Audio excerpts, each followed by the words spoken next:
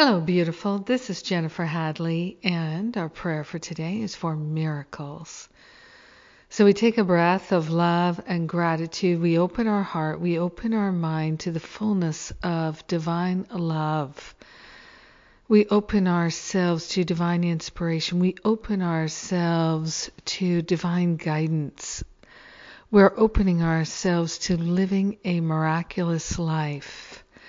So we begin with these breaths, centering ourselves in our heart, hand on our heart. We wholeheartedly declare our willingness to live a miraculous life, to live in alignment with divine love intelligence. We're partnering up with the higher Holy Spirit self, and we're laying on the holy altar fire of divine love any and all sense of separation. We're giving up looking for lack, attack, limitation, and separation. It doesn't exist. So we're willing to give up affirming it, looking for it, making excuses, and calling it forth. We are grateful and thankful to give up the blocks to love to the higher Holy Spirit self. We're relinquishing everything that stands in the way of our being miraculous and being miracle-minded. We're turning our attention to the thoughts of God. We're turning our attention to the pure love of God shining in our awareness. We're turning our attention to our wholeness. We're turning our attention to our prosperity. We're turning our attention to pure freedom. We're grateful and thankful to let go of the belief in lack and limitation. We're grateful and thankful to let go of the right to attack and defend. We are so grateful to let go of every habit, every belief that stands in the way of our happiness and the fullness of joy, living as us. So we are truly grateful and truly thankful to welcome the miracles into our awareness, demonstrating in our life because our mind has accepted the miracle. Our mind has accepted the thoughts of God as true. We are grateful and thankful to change our mind. We are grateful and thankful to give it up and over to the Holy Spirit for healing. In deep abiding gratitude, we share the benefits with all because we are one. In gratitude, we allow the miracles to be our thinking, to be our life, to be our experience. Miracles, miracles, miracles.